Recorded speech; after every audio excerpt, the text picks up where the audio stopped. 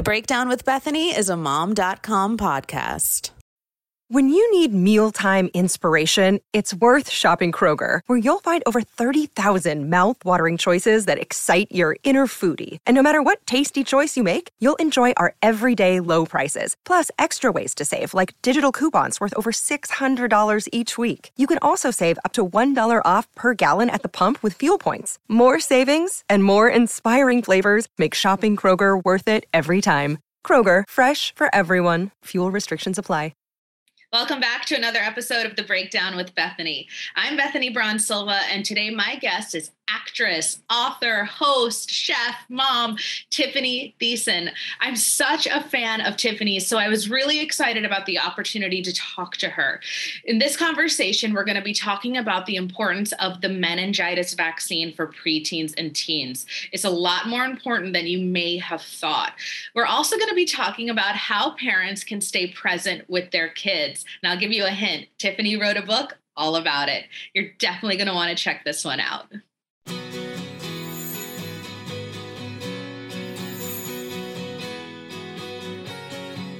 Hi, Tiffani. Thank you so much for joining me. I'm really, really excited that you're here. But I wanted to jump right in because this is a really important topic and you have a lot of important information to share. So tell us all why you decided to partner with the It's About Time initiative. Yes. Well, Leslie's actually with the National Meningitis Association. And I think both of us being parents, of course, and being moms, we're here to spread the word about how, it's important to really do anything we can to help protect our children. And that's why we're here. And you have Harper, who is, yes. Is she almost 11? I have she's actually almost 12. So almost actually 12. My daughter actually got her first dose of Men ACWY. It's a mouthful. Sure. She actually got it last year, right after she turned 11, which is the recommended age for CDC for the first dose. And the second dose is actually at 16. And sadly, we've been seeing that the numbers have dropped a lot. And so that's why we're trying to make it, a big awareness of how important it is. Leslie has a very, deep story with her about meningitis, meningococcal meningitis. And so we're both here to kind of, spread the word of the importance of it. Yeah, I think, with everything that's going on with the pandemic, and vaccines and things like that, important, vaccines like this might actually fall to the back of a parent's mind. So, Please tell me, why should this be in the front of a parent's mind? And I was going to say, I have a 10-year-old. Should this be something I start thinking about now or the earlier? First thing I'm going to say to you is please go to the website because you can actually sign up to get a reminder of the vaccine schedule. So your daughter, is it your daughter or your son? My son. Okay. So your son's first would be between 11 and 12. And then again, a second one would be at 16. And you can actually go to the website to actually sign up to get that reminder, which is, I think, pretty awesome. Because as a busy mom, I'm sure you always need the reminders. I know I do. Yes, of course. And then would you be able to share, I know maybe some of them are really heartbreaking stories, but something that was sort of impactful that you maybe heard from another parent around this campaign and the reason why you decided to team up? Yes. Well, I think that's the story for Leslie. She's actually heads up the National Meningitis Association. And the reason why she's here is because of her son. Okay. And I didn't know anything about meningococcal meningitis until my 17-year-old son, who was a very healthy young man, loved life. He scored the winning goal for his high school soccer team to become state champions. And 2 weeks later, he had a headache. And within 24 hours, he passed away. It was that quick. He had his state championship pictures taken. And so we have a picture of him the day before he died. But I didn't know you could go from a headache to losing your life. And so when he died so quickly, I found out about this, that there was a vaccine that would possibly have saved his life, which is why I wanted other parents to not suffer the loss. And so we were thrilled when Tiffani joined us. Sweet. Yeah. Well, I think, as a parent, we want to do anything we can to help protect them, right? And knowing that, yes, it is rare, the fact that this could take your child's life within 24 hours, to me is enough. It doesn't matter. And I think, yes, these are tough conversations that we're having, especially in the last couple of years. with vaccinations, just always on the forefront of everybody's concern right now. But this is one that we cannot miss. The fact that it's a bacterial infection that can take your child so fast. A lot of the symptoms are very much mimic the flu, so it's very hard to detect. You can have headaches, fever, things like that, that all mimic the flu. So sometimes these things don't get detected in time, hence the story from her own son. So yeah, I think by respiratory droplets, and which is sharing drinks, right? And that's why it's so important at that age, 11 and 12, and again at 16, because those are the ages that kids start to share drinks, share food, and then as they get older, and this frightens me completely, of course, because I have a daughter, and you'll be right there too, is like the kissing and all that kind of stuff that happens as they become older. That's why this age group is so important to have both doses of those vaccines, so they're protected all through college. And then they should also check about another vaccine, the MenB vaccine, when they go for 16. Yeah. For their 16 second dose. Yeah. And get caught up on any other immunizations they missed during COVID. Yeah, absolutely. Yeah. I think a lot of parents probably perked up when you guys mentioned how quickly it can go, flu-like symptoms. Are there any other telltale signs that this is happening while it's happening? And can you do something in the moment?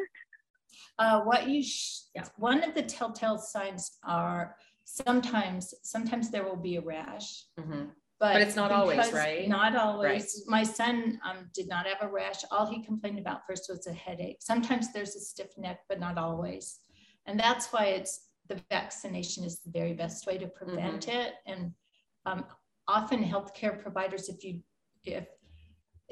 think your child has those symptoms, it's important to get emergency care right away.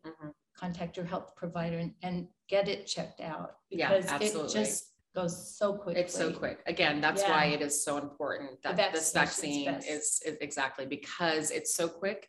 And a lot of times you don't understand it. You think it's no big deal. You think it's just maybe the flu, that kind of thing. And usually you don't go to the hospital for that. Yeah. So that's why it's important to get the vaccine. And we have also advocates who've been to the hospital, and actually when they went to the emergency room, they were sent home and said, come back tomorrow if you're not better. And so the vaccine is going to be the help. It's really going to be the best protection you can have. Yeah, I just have another question about that, because I'm thinking, when our kids are younger, they're sort of on a vaccine schedule from the pediatrician. Yes. So is this a vaccine that you have to ask for, or will it be given at the ages of 11 and 16 automatically? I think it depends on, I can only speak from my personal experience that it was recommended and given to my daughter as her schedule when she turned 11 or after she was 11. But I can't say that that's the case for every state and every healthcare provider out there. So that's why it's really important for us to also spread the word that, again, during this time where vaccination rates are just, people are very, second guessing a lot of them, and they don't want to overdo it. Maybe sometimes this is very important at this stage, 11 and 12, and again at 16. And some states will mandate the 11 and 12 vaccine, but they won't mandate the second dose, which is just as important. And that is 16 is an important time to also take your child to their healthcare provider and find out about the MenB vaccine and other ones. For sure. Okay. But because it's not mandated everywhere, you just don't know. So parents need to be aware. Yeah, absolutely. And that's why we're teaming up to stop. This sounds great. I feel like I've learned so much information. I want you to tell everybody where they can go right now, where to find more about this campaign and more information about the vaccine. They could go to stoptheclock.org website, and that's where they could sign up for an email. They can do an email alert. We'll give them a schedule of when they're due for their vaccine, whether it's their first one or their second one. And with that, also, you actually get to go on, and when you enroll in that, there's a chance that you get to actually sit down and chat with me a little bit more about it too, and have like a one-on-one with me as well. That sounds great. And you can also go to the CDC website to find out more about the disease, or the National Meningitis website at nmaus.org. And we have some information on our website too. Yeah. That's great. So helpful. Tiffani, is it okay if I just ask you 3 or 4 questions? Of course. Yeah. Okay. So are we good? I think we're good on time. Yeah. Okay, great. So, all right, obviously I'm a huge fan. I follow you on Instagram, but I'm dying to know, how is pandemic parenting going? How has it been with 2 kids? How's that going? It seems a little bit better, even though I feel like we're also still kind of running in circles, right? I think I grew up in a family that was always instilled in me to like look at the glass, half full instead of half empty. And so I really have tried to, I'm not saying every day was like that, but really try to kind of hone in on the positivity of this extra sort of time I got with my kids that we don't normally get to have sometimes when we have our normal, jobs and school and, not at home as much. So I really kind of cherish that, because again, it wasn't normal for a lot of us. Again, it was also very hard. But I also cherished it a lot too. And but we're, one day at a time, right? That's all we can do, right? Absolutely. And you seem to really have blended your passion so well between like the cooking, motherhood, acting. Do you have advice for other moms who are sort of like multi-passionate? I mean, aren't we all? But like who want to sort of have all these different areas of interest and how they can sort of fulfill that within themselves? Yeah. Look, I think anything that you're passionate about, you should actually carve out time for it, because that's to me also self-care, as well as going and getting a pedicure or getting a massage or, whatever, your wine at night. But doing things that creatively fulfill you, to me, is the biggest self-care that I could really advocate for myself. It's all about balance, right? And I'm really trying to, there's definitely not enough hours in the day to do it all. But I think if you can get into a good rhythm to make sure that you're giving yourself that creative space and being able to do things that you enjoy as well, that it's also great for your children. They, my kids love seeing when I'm working. They love seeing that I love to cook or do artistic things, and my husband's an artist as well. And so it's full circle, and it's good for them too to see that. And speaking of your husband, one of my favorite books is You're Missing It. I know it's sort of a few years old now, but it really resonates more than ever. What was it like working together on that book? And then are there plans for another book? Yes, there's many plans. So the book actually came from a very honest place. And of course, this was before the pandemic, but it was a good reminder during the pandemic when we were all stuck at home. And I know phones and computers were really the only way that we could connect. But beforehand, I think it was, it's a very sweet story. And funny, I was sitting there in the kitchen doing dishes, and I think Holt was probably just a couple years old, and my husband's like swinging him on the swing and stuff. And he's, doing the normal, like one-handed push and going through Instagram or doing whatever he was. And I opened the window. I go, "You're missing it. Get off your phone," and we're all guilty of it. This is not just my husband. I've done it a million times.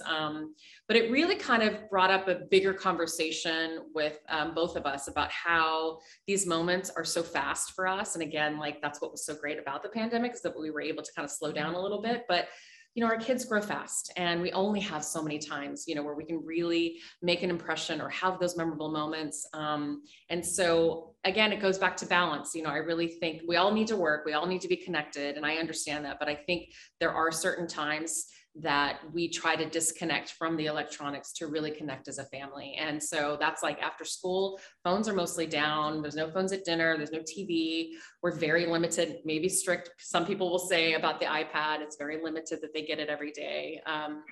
We just want our kids to, connection to us is much more important to people and to ourselves, and being outside and all that, kind of how I used to grow up. And I feel like a lot of us, grew up in a very different time.